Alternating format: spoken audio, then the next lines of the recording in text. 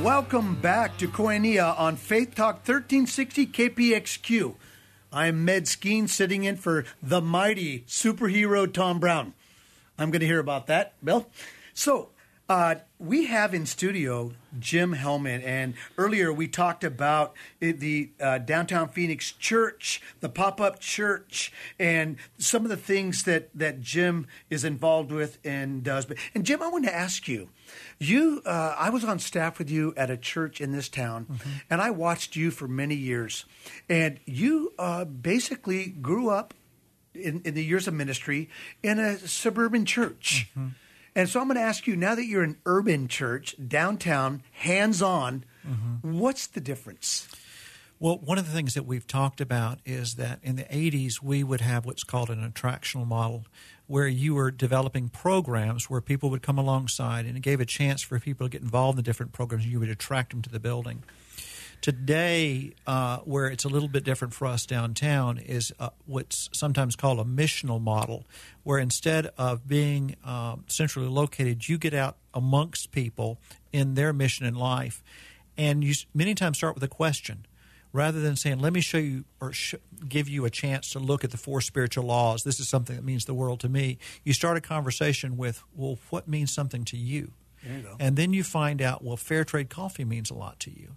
And you say, well, I think people having an opportunity to have regulations so that coffee is picked as it should be and doesn't take advantage of people, well, that's important to me because people are important to me because of my faith. So then you say, and then you start to lean into that conversation, and then you say, well, I can come alongside that. And then that's where you get to be involved missionally in people's conversation.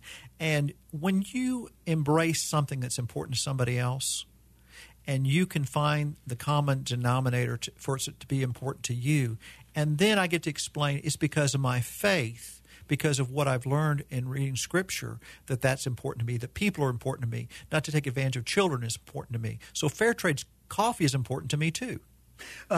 Gail and I have witnessed you and Colleen walking downtown, and I've seen you build relationships. Tell me a little bit about what you guys do and the walks and the relationships and what has gone on. Slow. It's slow ministry.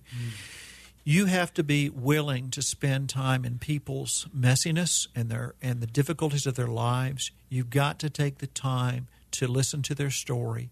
And you adopt part of the pain when you listen to their hearts break. And you realize that it's a broken world. But I'm a broken person too. And so I go back to what I said in a previous segment of Luke chapter 5, where the best thing I can do is introduce people to Jesus Christ. And by spending time next to Him, that will come the anointing, that will come the healing. Any personal stories that you could share on air of some of the things that you've bumped into and people you've met?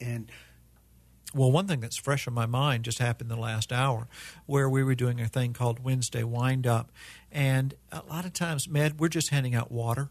And so you think, okay, that's not a big deal. And that part probably isn't, except that I'm standing alongside very people that work hard to try to make that park at Civic Space Park downtown, activate it, make it more useful to people, and try to bring the crowd out. So I say, well, I'll contribute by bringing water. And through that, I met one of the police officers. And I've known him, and we had a common denominator of we have a dachshund. He had a dachshund, so we would talk about dachshunds. Well, eventually the conversation turned where I found out that his wife has cancer. In fact, she has pancreatic cancer, and you know how serious that can be. Yes, I do. And so in that conversation, and it was Ash Wednesday that he came and shared that with me, and so I was a part of a group through the Council of Religious Advisors, which is a part of ASU and Cora, and I was imposing ashes on Ash Wednesday. Now, that's not something that would necessarily come out of your background or my background, but I can use that as a way of communicating Christ's love. And so he had an affiliation with the church in his background where that resonated with him. And then the conversation said, and I do need to tell you. And so I prayed about, today I grabbed somebody. I said, hey, we're still praying for your wife. I know that's important to you. You know, Jim, as I see what you and Colleen are doing, what I appreciate about you, and I see how you guys let your hair down. You don't use your doctrinal, although Sure. it's solid. You don't use your denominational background. You just let your hair down and say, Lord, where do you want me today? You didn't come in with an agenda. You didn't come in wanting to change the world. You came in to see what God is doing and joined in on what he's already doing. And you kind of alluded to that fact. And there are different ministries downtown. Sure. And I know you work with them. Do you know them off the top of your head? And who are they? And what are they doing alongside you? Well, one of the things that I did in that asset-based community development is we would walk the neighborhood. So I met some of the different ministries and churches that were downtown, and there's some really strong churches that are already there. And I want to be a part of what they're doing too. So I see strengths that come from out of some of those different churches and ministries. And so we lean shoulder to shoulder, but I'm impressed by the capital C church. It's one church. It's not many churches. And more and more we have that sense that there are things that I can do that others just don't have time to do. I'm an empty nester. Colleen and I are empty nesters. We have time to have coffee with someone at 10 o'clock at night at Joe Bot Coffee when they have an issue. But there are other pastors that have young children that could never do that. I couldn't do that when my children were young and shouldn't do that, but I can. So it's a matter of being a part of a bigger picture and being satisfied that we're part of a bigger picture rather than trying to do everything ourselves, and be all-inclusive. Try to be something and say, I'm going to take this element, this part of the wall, as Nehemiah, as we're rebuilding the wall, I'll take this little section of the wall that I will work on, and it looks like this.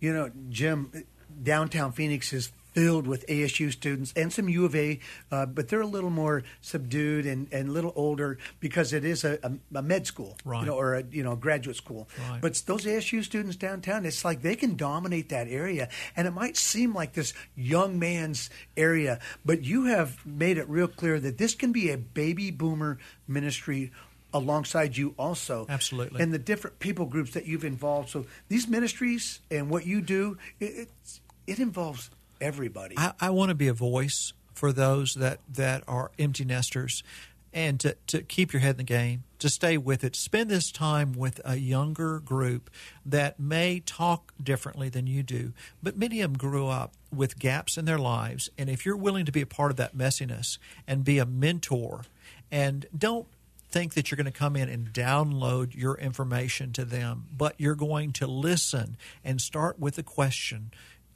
what their life is about, and listen to their answers and spend time with it. You'll find that common denominator, and then you get to start have a conversation, and then you begin a relationship, and through that you get to share your faith with them. Earlier you talked about what the downtown Phoenix church does and how a name was applied to them called Pop-Up Church. Right. And in that Pop-Up Church, I've been to a few of those, and I've got to see your music ministry, which is wonderful, and what you do, and some of your guests like David Zook, and the people that are involved with what you do. And I got to tell you, I'm impressed. And you said that life is challenging, and there's always a challenge. But specifically, just so from the outside looking in, what are the greatest challenges that you and Colleen face? I think that as you talk to people, it's just the brokenness of many of them with their upbringing, something that happened that was really pretty dramatic, or something that set them in a situation that's affected their life even today as a young adult. And so they need some encouragement. And so we stand as advocates on the sideline to be the cheerleaders for them, and to just applaud them in what they're doing, and follow them on social media, and to make comments that just say, you're doing a great job, and fill in for some of those gaps that should have come from perhaps their own relatives but just haven't.